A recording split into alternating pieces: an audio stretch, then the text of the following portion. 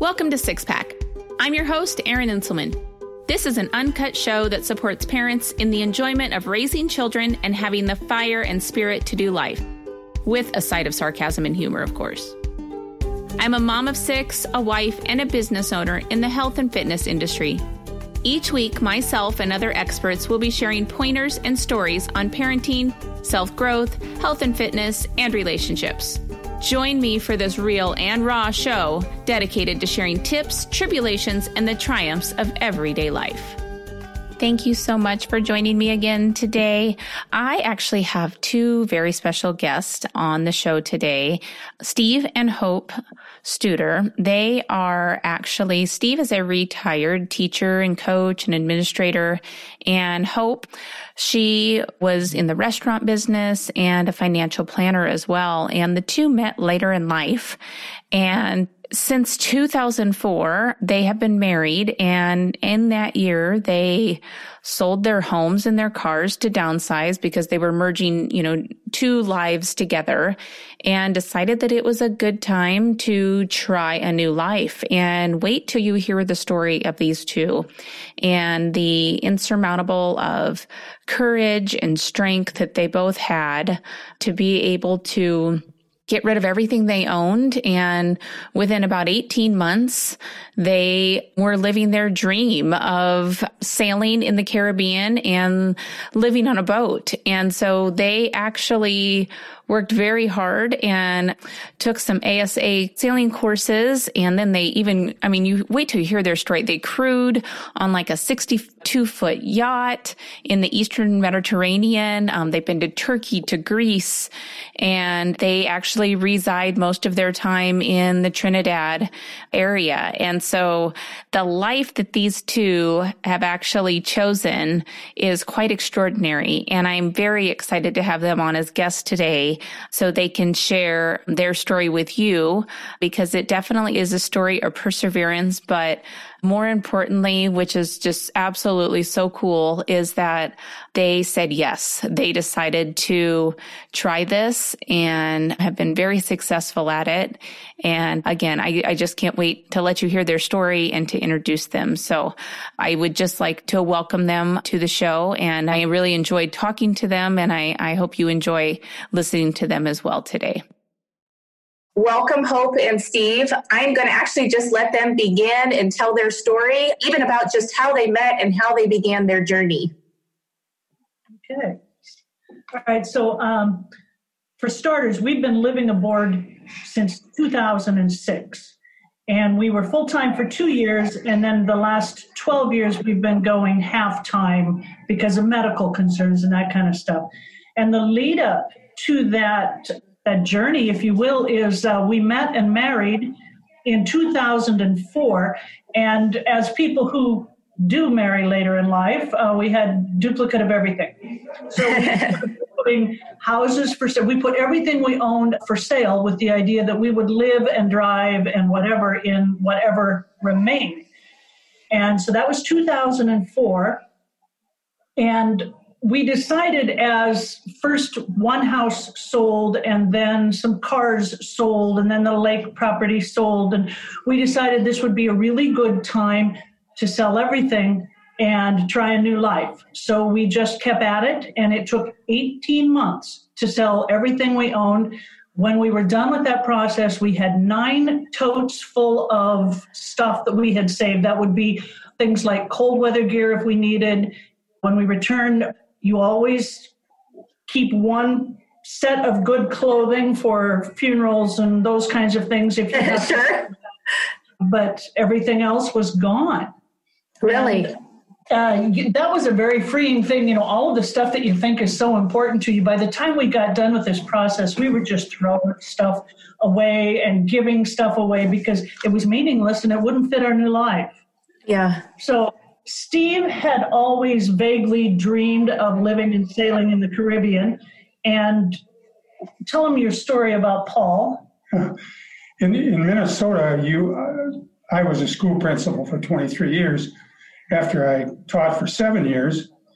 And in Minnesota, you have to serve under a principal for a year to become a principal. Yeah. And I hired an intern principal with me, who served as my vice principal, and he was a sailor.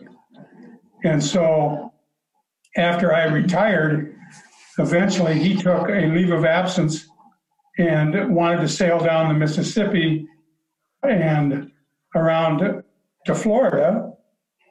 And so I met him down there. I met him on the Mississippi in St. Louis, and we sailed or motored down the Mississippi in November. And I kept thinking it was going to get warmer. It never got warmer. But anyway, I went with him down to the Gulf, and then I left him and came back. And then about 9 months later, Hope and I went down and met him in Florida. In the Bahamas. In the Bahamas. Okay. In the Bahamas, and we sailed in the Bahamas for 3 weeks with him. And so that's kind of how I got involved in sailing. And so, Steve, have you always been a boater? Did you grow up, with a family that was a boating family or anything? Or was this just kind of a first experience for you? It was a dream. It was a dream. Yeah, he was not a sailor from birth. He did not grow up around the water. It was a part of that relationship with Paul, I think, that piqued your curiosity. Right. Sure. Right. And so after we had sailed in the Bahamas for that time period and found out, it was really cool, and you meet a lot of people and you go to a lot of interesting places. So we decided, that was in 2003 is when he went on that trip. And so then in 2004, we went to Florida and took American Sailing Association courses. Oh, wow. The first courses, because I knew nothing about sailing at all. And Steve knew some, but not enough that we would be safe for either ourselves or anybody in the immediate vicinity when we were on a boat. So we took the ASA courses. And then in 2005, we had an opportunity to go to the Eastern Mediterranean to serve as crew on a 62-foot yacht. Wow. So we did that. We sailed in Turkish and Greek waters again for 3 weeks and had some really, again, wonderful experiences, interesting people. Great food. Yeah. Great food. I bet great food. Amazing culture. Oh, yeah. And we went slowly enough that we could see all kinds of cultural sites, antiquities, etc., ruins. It was a really wonderful introduction to how this works, the lifestyle, because there's so much more to it than just sailing. Right. So how did that trip, that experience when you were on the yacht, how did that even come about? I had an architect design my third home. And he ended up going to the Med and sailing with this guy from California. And the guy called him up the next year and said, "You want to crew again?" And my friend said, or my architect said, "I can't, but I know Steve Studer, and he might, and his wife." So that's how we got connected. Wow. This yacht that we were on now, the price tag on it is $3 million. So it was a really nice boat. Yeah, that's a good place to learn on, huh? On the other hand, it set our expectations pretty high for what we were going to be able to get, and we could not meet that standard.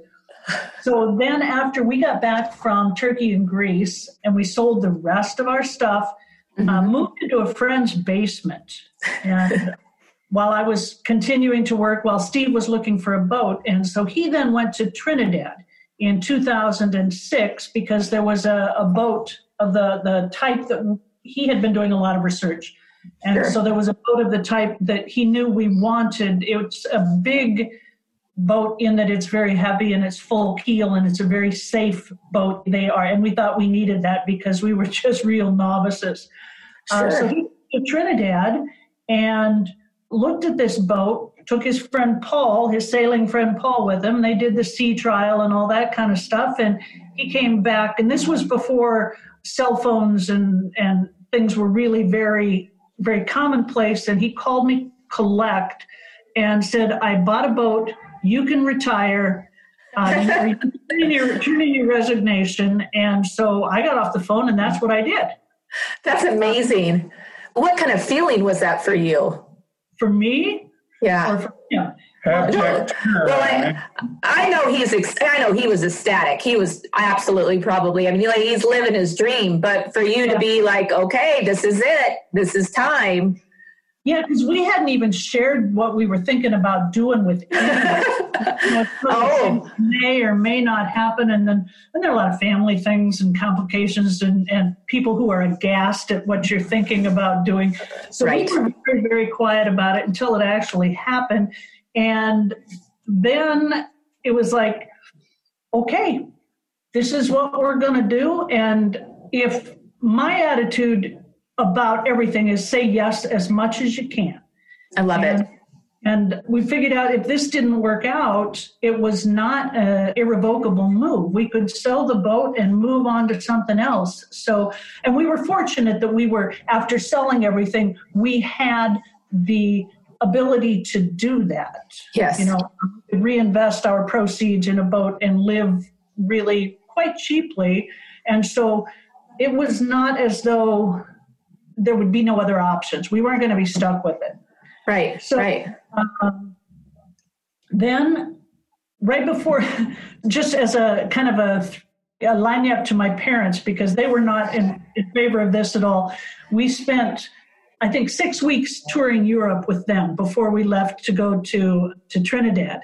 And that kind of made it a little bit easier for them. They realized they probably wouldn't miss us as much as they thought after you spend 6 weeks traveling with somebody. Yeah, you've had your fill of each other. Exactly. So then we flew to Trinidad to take possession of the boat. And as I said earlier, the sailing is just one facet of what you have to do, because your boat is your home. And so you need to know, just as you need to know in your home where the hot water heater is and the electrical panel and all that kind of stuff, we had to learn all of that stuff about boats. So we had to learn the engine system and the water maker system, the electrical system, all of the equipment that was specific to our boat, and then funny things that you don't think about, like customs and immigration and how you check into countries and what the protocols are. Some countries, for example, again, this was quite some time ago, you had to bring your own carbon paper. So you'd always walk with 5 sheets of carbon paper so that you could fill out the forms in quintuplets without doing it all by hand. We had to figure out how you provision, stock your boat. And we had done a lot of reading before we embarked on this. And while most of it was really good information, it just served as a template that we had to then adapt to what our plans were and what our capabilities were and what the facilities on our boat would stand. Mm-hmm. Wow. It's kind of interesting when we were provisioning in Trinidad, we're buying all this canned food, and we neglected to think that, geez, wherever we're going, people got to eat. And about 10 years later, we gave most of that canned food away because we never used it, because we're not using canned food, we're using fresh stuff. And that worked really well. I think I'll explain just a little bit about our sailboat. Yes. And it's about 40 feet long, and it has 2 queen-size beds in separate bedrooms or berths. Wow. And it has, to my way of thinking, a huge galley or kitchen compared to most boats. And it has 2 full-size couches, and one of them turns into a double bed. It has a bathroom with a shower. It has a huge cockpit where we spend a great deal of our time when we're on the boat. And the systems on the boat are just absolutely amazing. There's about 20 systems that you have to learn in order to function. You have to learn how to anchor. You have to learn the protocol on every island. It's just mind-boggling to start with. But we had a lot of help and a lot of good friends that we made that made sure that we were able to function, which was kind of funny. But let's go back to Trinidad a little bit. Yeah. We stayed in Trinidad for 18 months. And during that 18 months, we had some very unusual and exciting experiences, one of which was Diwali. Trinidad is 40% East Indian, and the East Indians came over as indentured servants. So there are whole pockets of just Indian people. And Diwali is the festival of lights. And so there was a guy, believe it or not, by the name of Jesse James, who was a driver that kind of takes care of all the yachties. And he set up this field trip that we could go and visit one of these communities. And I asked, the second year that we went to Diwali, I asked if I could help cook, because it was a vegetarian meal for 150 people. And it was all done in big cauldrons over open fires. And so myself and 2 women made a vegetarian meal for 150 people. Wow. And we ate it on banana leaves. And that was very interesting. I want to say something about Diwali. He said is the festival of lights, the Hindu New Year. And so the community invites people to come in. They put little open pots of oil with a wick in it. They're called dayas, and they're all throughout the community. And people dressed in their finest parade through the community, and everyone hands out sweets and treats and that kind of stuff. So we were able to partake of that, to go into some of the regional local temples and see. And then there was an Indian dance program that was put on for us. And it was just amazing. Absolutely amazing. I mean, with all the traveling, I just can't even imagine just all the culture and the relationships that you guys have formed along the way over the years, and just how, much you've learned about just diversity within our world. Oh, it's amazing. It's absolutely amazing. I a lot of times, I was doing a yoga practice. This was later in Grenada, but I was doing a yoga practice, and there were 15 of us in the class, and there were 13 different nationalities represented. That's fantastic. You don't realize until you're in that type of milieu that of course our similarities are much greater than our differences, but that also those differences are wonderful to celebrate. So we have, over the last 15 years, celebrated Diwali with our Hindu friends still in Grenada, and Eid, the end of Ramadan. And we have Rasta friends and have observed some of their rites. And I go to a spiritual West Indian Baptist church in Grenada. It's just, it's just amazing. And Steve said we were 18 months in Trinidad, but that was in total. We sailed part of that because we were getting used to our boat. We would sail around Trinidad and the Gulf of Paria, anchor in various bays. One was a little island called Chakachakari, which was a deserted leper colony from probably it was going on in the 60s. And it was just amazing to explore that. And there were still medical records in the buildings. Oh my gosh. It camped so very, very quickly. So that was interesting. Another thing we did in Trinidad was participate in Carnival. And we here in the U.S., of course, know that as Mardi Gras, but Trinidad has the second largest carnival celebration in the world, second only to Rio. And we were, with the help of this driver, and this is his business, is running a service for people in the cruising community. He took us to what are called masquerade camps, where they're practicing the steel drums, they're making the costumes, you get to enjoy all of that and participate in all of that. Then we played, it's called playing Mas, and we played Dirty Mas, which is called Juve. It's the night before Mardi Gras, Fat Tuesday. It's the night before. You start at 2 a.m, and you go out And everybody throws paint all over everybody. And you walk through the streets in your band, and you have a semi-trailer truck with amplifiers on it, and the music is playing. It's so that sounds like a good party. It was. You have your own bar truck with you, and I think, there's a gate you do. It's called chipping, and I think we chipped for about 12 hours through the It was such an amazing event to participate in and to view. Then the next day on Mardi Gras itself, Fat Tuesday, is what's called Pretty Mess. And that's the one you see on television with everybody in costumes and huge, like all the feathers and Yeah, like that will be 20 feet wide and 20 feet long with moving parts. And underneath that is a person who has been working out all year because they wear what looks like a catcher's guard here across their chest, but it's made out of metal, sits over their shoulders, and then there are 3 wheels, and I think they get them from shopping carts. Wow.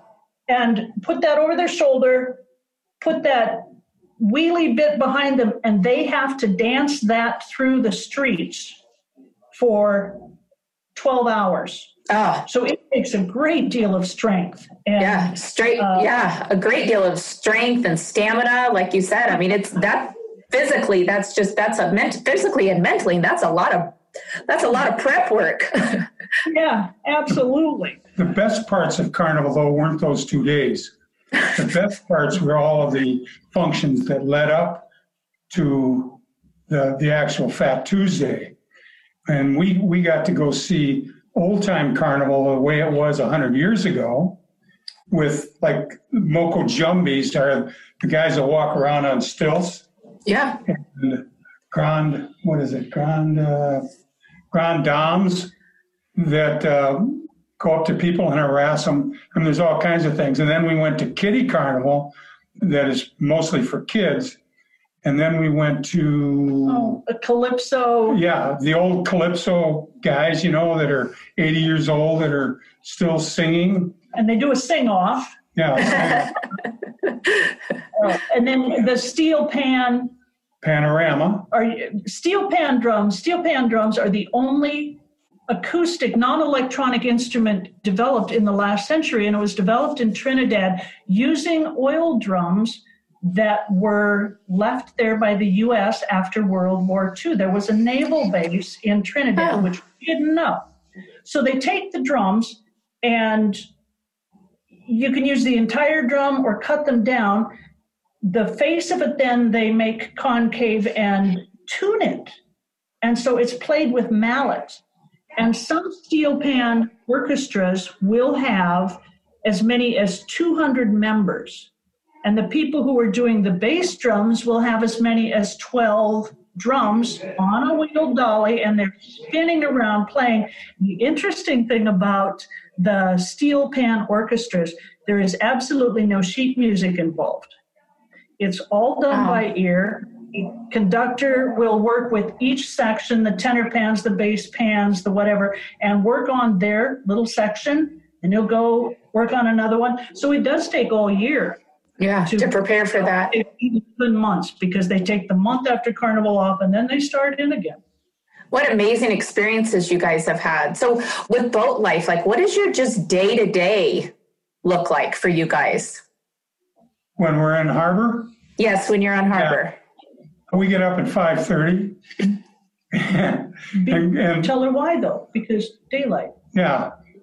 We're constantly in 12 hours of daylight and 12 hours of darkness. Okay. And so we get up and have coffee and breakfast, and then we hop in the dinghy and go to shore and then go to the gym. Okay.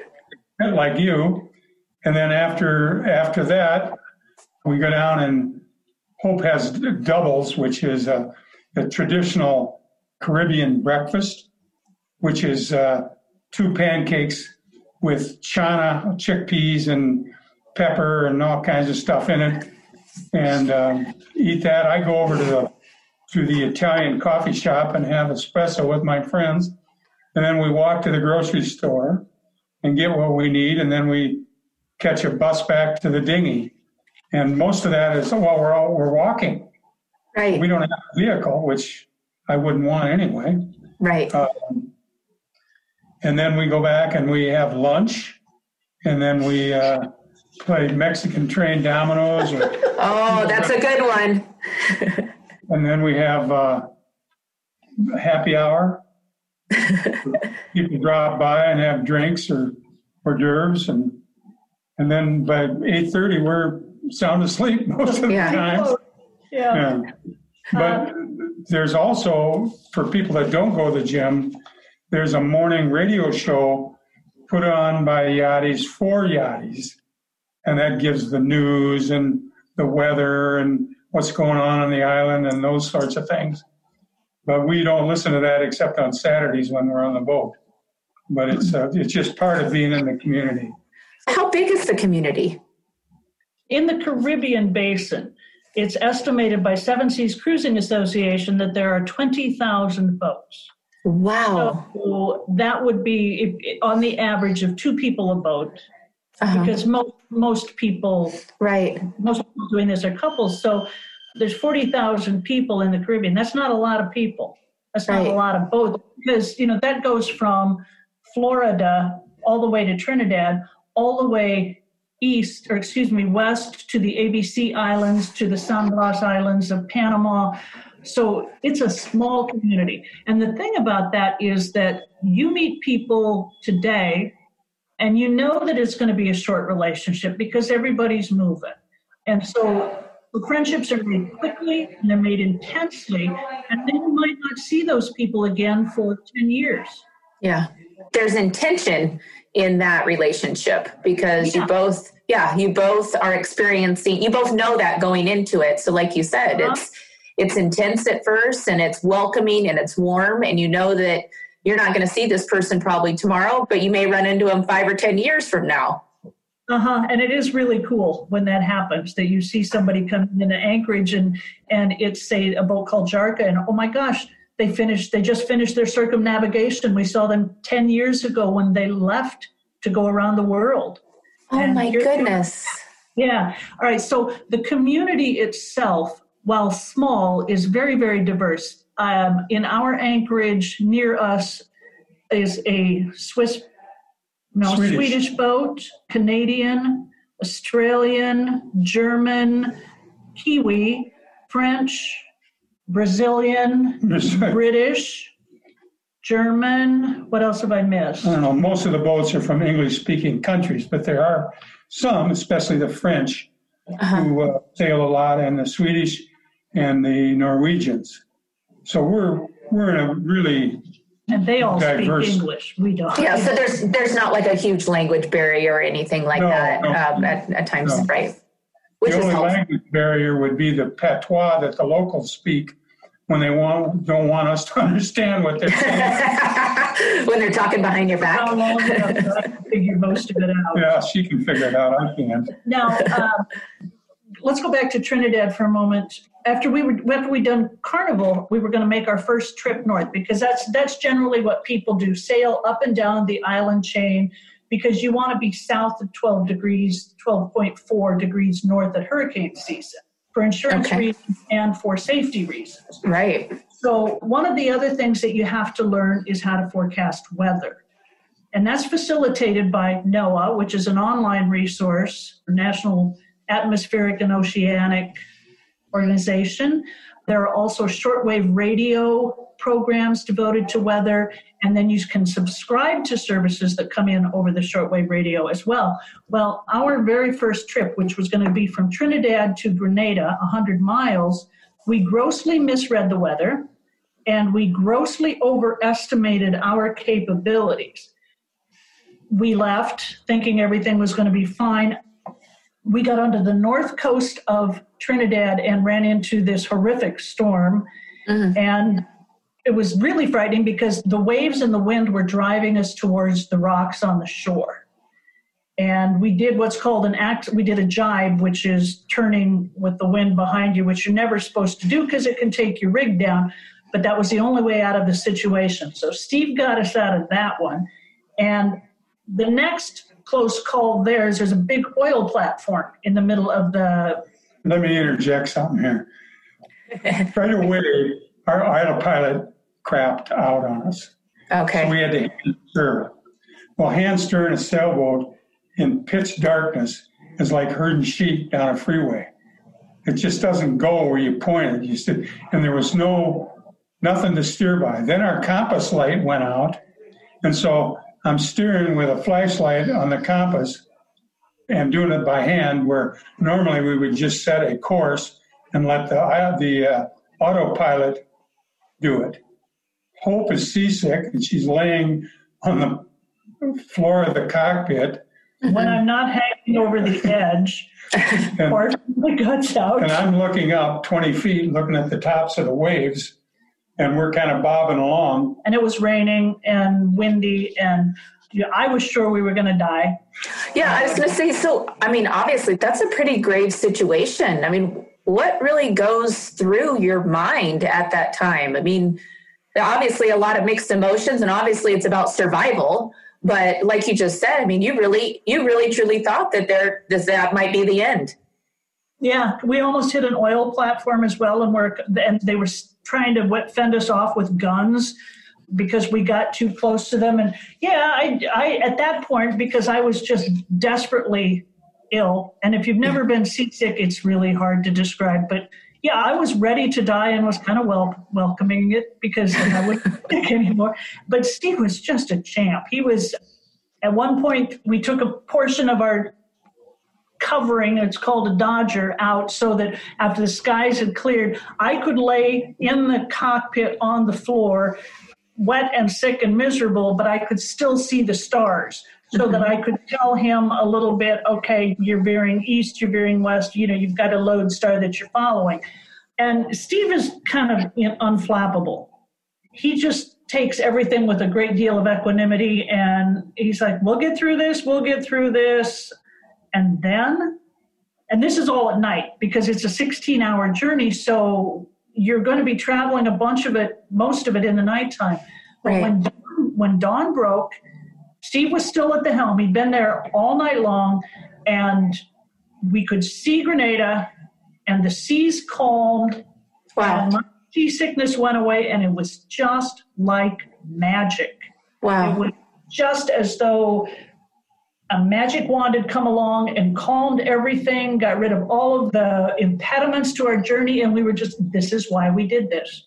This is why we chose to do this. And it's an enormous feeling of accomplishment, too, when you go through something like that. And you go through it together. Yeah, and it wasn't pretty, and it wasn't by the book, and I wouldn't recommend anybody else doing it that way. By God, we did it. Right. That was cool. They always say the safest place is on your boat because they'll take you where you want to go. And I really believe that. It's about trusting your vessel. Yeah. Anyway, that year we waited a month in Grenada and then got up our nerve, and then we sailed north on the island chain and all the way to a French island, which was a unique experience. And then back, and we ended up back in Trinidad, and we added solar panels because we wanted to be energy independent. And so now we have a wind generator, solar panels. We make almost all of our own energy.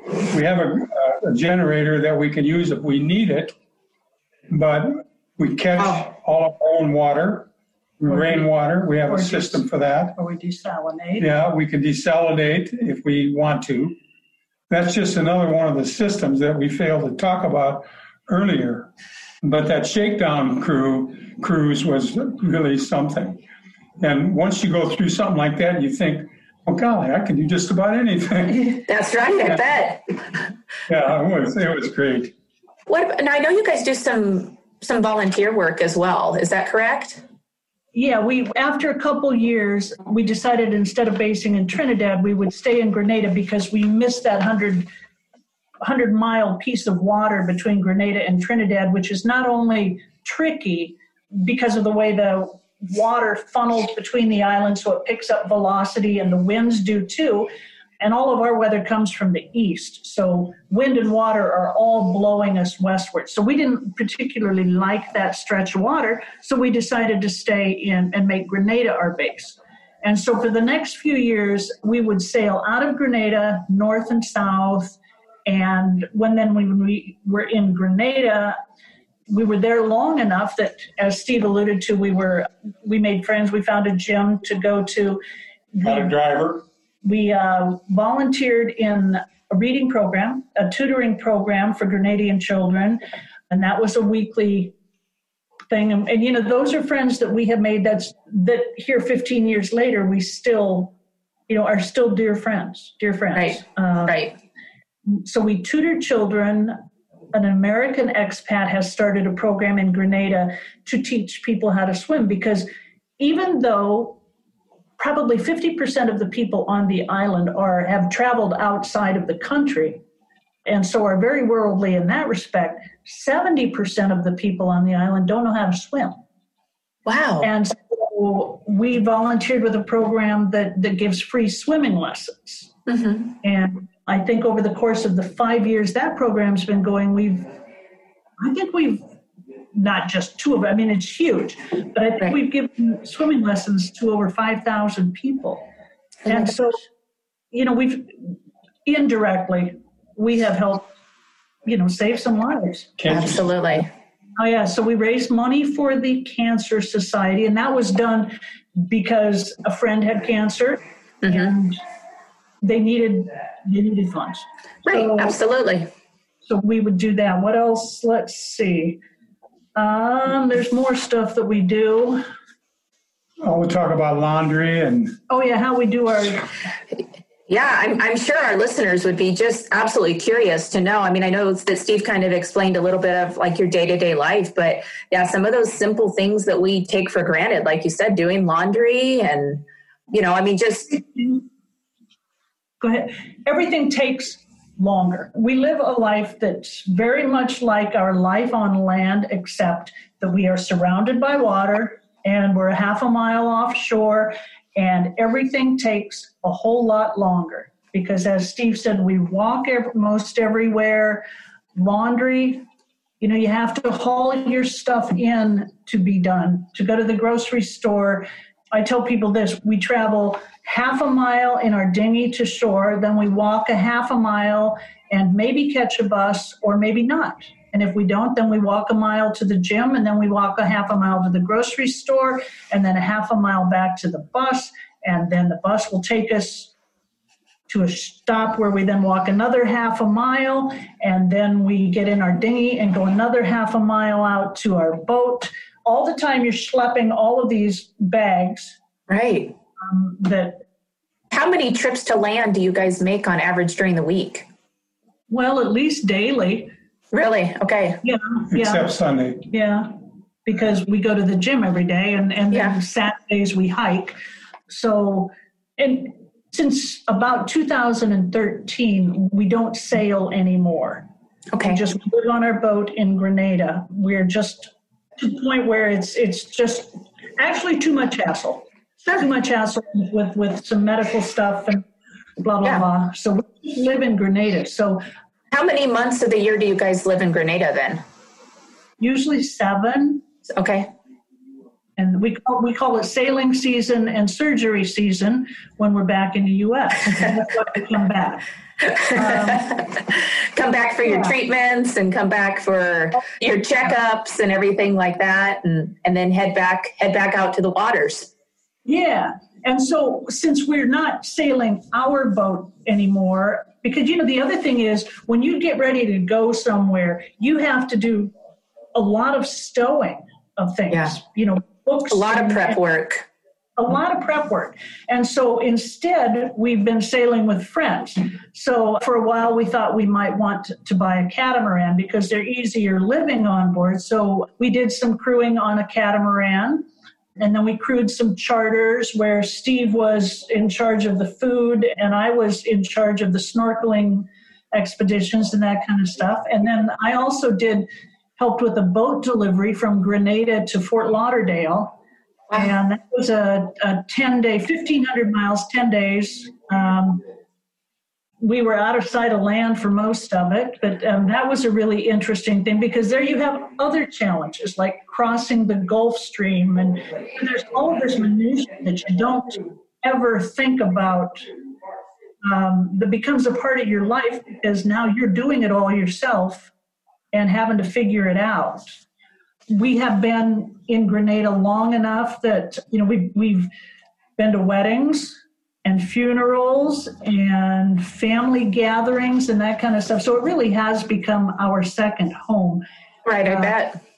One thing that I think I find very interesting is the fact that over the course of the 14 years we've been doing this, there's been just an absolute sea change in both cruising, which is what they call what we do, in terms of equipment is much better. Communications are much better. We didn't have a computer when we started. We didn't have a cell phone when we started. You got your weather over the single sideband radio. And now all of that is completely different. Everybody is plugged in just like you are on shore. And I kind of miss the old ways, but that's always the case when old people get to talking. But one other thing that I have found fascinating is that the changes that have gone on in our society over the course of 50 years, where small towns are being decimated and losing their retail sectors and all of that kind of stuff as people are more mobile and have a bit more money and go to malls and what have you. And so we've been watching that same process play out in parts of the Caribbean. Stuff that took 50 to 60 years to happen in the U.S. has occurred over the course of the 14 years that we have been in the Caribbean. And so watching this huge sociological experiment right before an explosion, really, it sounds like. Yeah. I mean, it just... Yeah. Some of the other things, there is something called hashing, the Hash House Harriers. They call it a group of drinkers with a running problem. And this all started back in the 40s in Indonesia, where a British regiment of Harriers, that was their official designation, they were billeted in what was called a hash house. And they would just get knee-walking drunk on Saturday nights, and then Sundays would go out and run through the bush to get all of the toxins out of their system. Yeah, sure.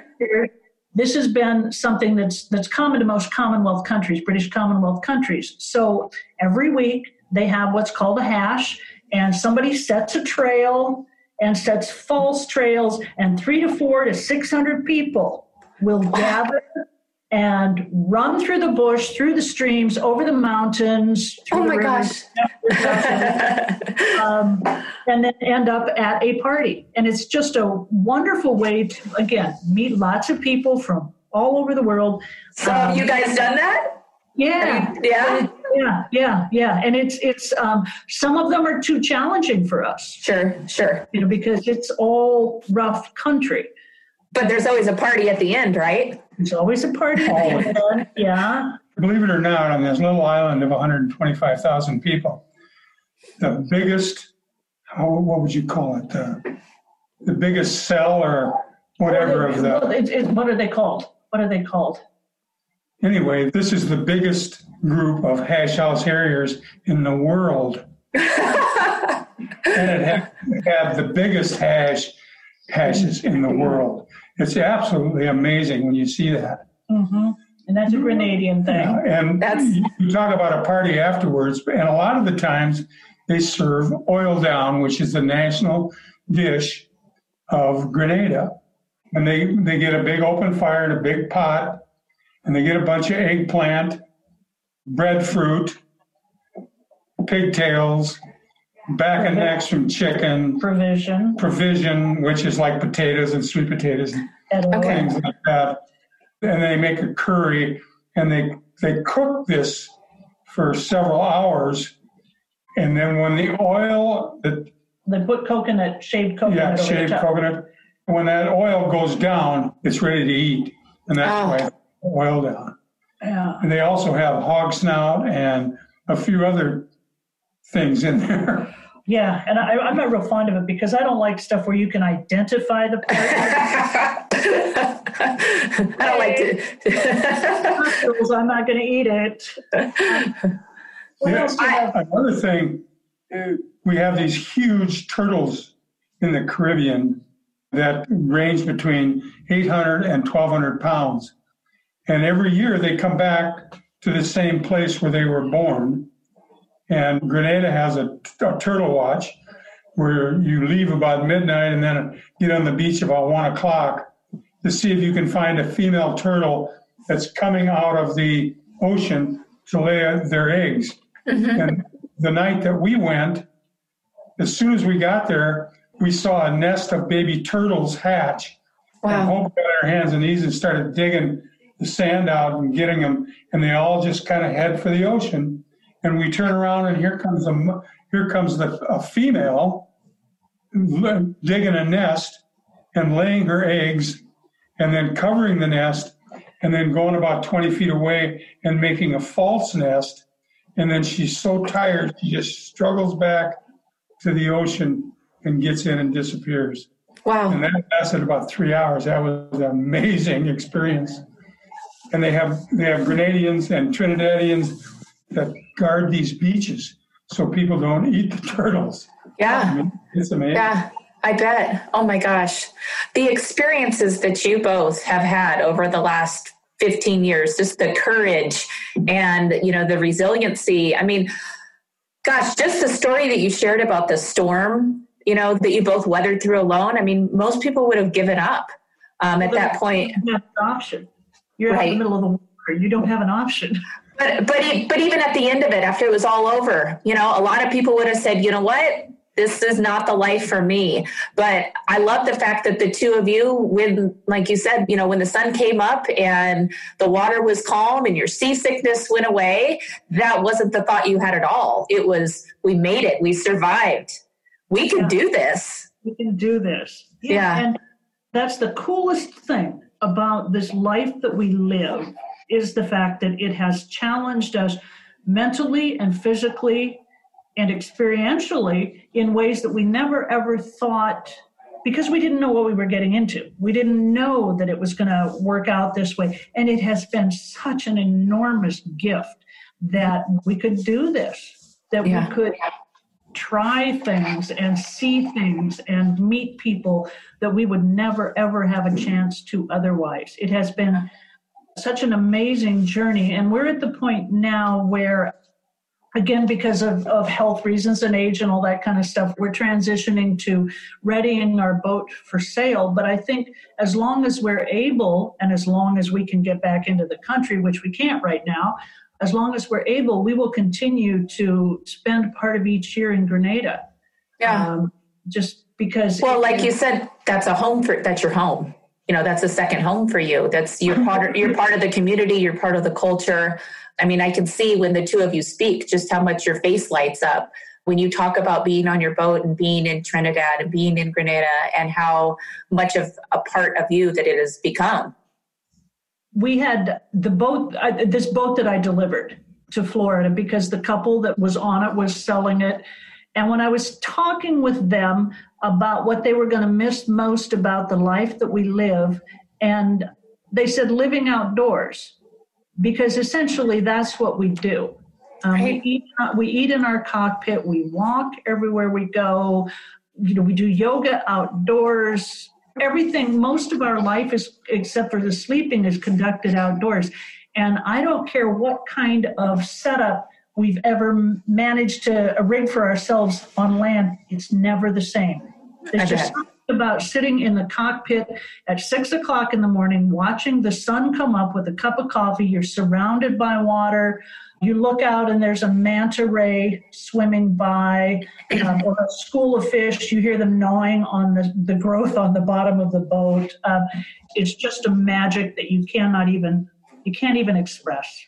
Right. What questions do you have? What else do you want us to tell you about? Well, first of all, I think you did a fantastic job sharing your story and sharing your journey. And the only question I have is, when are you two going to write a book? When we started this, I'd been a newspaper columnist on a volunteer basis for about 15 years, 20. And I wrote for a number of newspapers in Iowa, from where we used to live. And I continued to do that for the first 2 years that we were living aboard. But it takes so long to explain everything. What we do is unusual. Like right. How do you get your groceries? How do you do laundry? Where's your power come from, et cetera? And by the time you get done explaining the details of something, there's not time left for a story. So I got tired of it. I don't know if I'll ever pick it up again. Yeah. Well, maybe you should start your own podcast, huh? I would have to get technologically adept first. Not that hard. I can walk you through it. I don't want to, thank you, but that's a nice offer. Is there anything else? I just want to end kind of by saying that if you've got a dream or an inkling of a dream, do everything you can to make it come true. Say yes every time you can, because the rewards are just beyond what you could ever imagine. It's an exponential return on investment. Absolutely. Yeah. Absolutely. Mm-hmm. And I remember a couple of years ago when we got back, our driver was dying of cancer. And we rushed to the hospital. I got to kiss him and hug him and hold him, and so did Hope. And 2 days later, he died. And that's how we tied into the community. And we met all these absolutely wonderful people, most of whom are very smart. Yes. And that's been the highlights for me. Yeah. It's been a great experience. Absolutely. And I've had a lot of great experiences in my life before this. Yeah. It's been wonderful. Yeah. Our community is by definition people who are intelligent for the most part, because there's a lot to learn, but also people who are risk takers. Or adventuresome, who are willing to step outside their comfort zone. And that's been a huge part of the fun that we've had, but it's also been a huge lesson for us to teach us to continue that path, to continue stepping outside of bounds and trying new things, whether it's food or culture or religion or people or whatever. There's always something around the corner that is completely unexpected, and it might enrich your life in ways that you would never, ever have dreamt possible. And like you had said, I think when we first had started that you necessarily weren't fearful about any of this because it didn't have to be permanent. If it wasn't something that was going to work out, then you just change directions. And, you try something new, you do something new. Mm-hmm. And, but this has obviously worked out very well for both of you. Yeah. We have been very fortunate. Now we're waiting for the next challenge. Yeah. See what comes next. Well, you guys, thank you. Thank you so much for joining me, for sharing your story. It has been absolutely a delight to listen to you and, to share your adventures with our listeners. I really appreciate you taking the time. Thank you so much. It's been fun because we got to relive it as we talk. Thank you for joining me for this week's episode of Six Pack. I hope you've enjoyed what you've heard today. Please share this episode with a friend, and if you haven't already, click subscribe. Rate and review the show on your favorite podcast player. Have a beautiful week, and tell the important people in your life just how much you care about them. Much love and blessings to you all.